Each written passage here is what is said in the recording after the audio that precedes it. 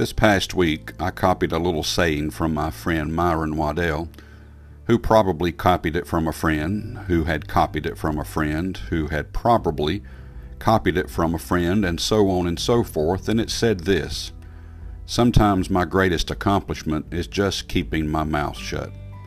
And I got several responses, some of which said, for which I have sometimes failed miserably. And one person said, you and me both.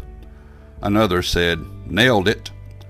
Another one said, me too. Another one said, I'm right there with you. And of course another one said, I'm right there with you. And others, yep, same here. And so we all know that there are times when we are challenged to keep our mouths shut. People put a situation in front of us and we're just apt to reply. We've got something we want to say and we can't keep it in any longer. And usually it's not something we need to be saying.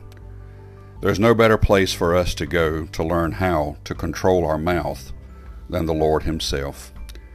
Here Jesus is, about to be crucified, and if anybody had anything to say, it was Him.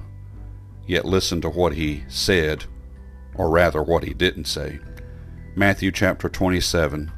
And Jesus stood before the governor, and the governor asked Him, saying, Art thou the King of the Jews?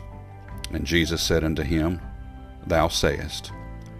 Yes, he gave the right answer there, but more importantly, listen to the rest of the story.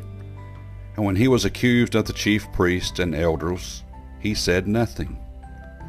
Then said Pilate unto him, Hearest thou not how many things they witness against thee?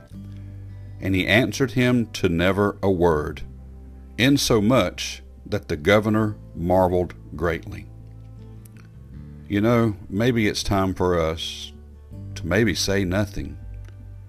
When we are challenged, when we are put before a situation where someone is trying to be argumentative, maybe about anything, maybe it's time for us to clam up.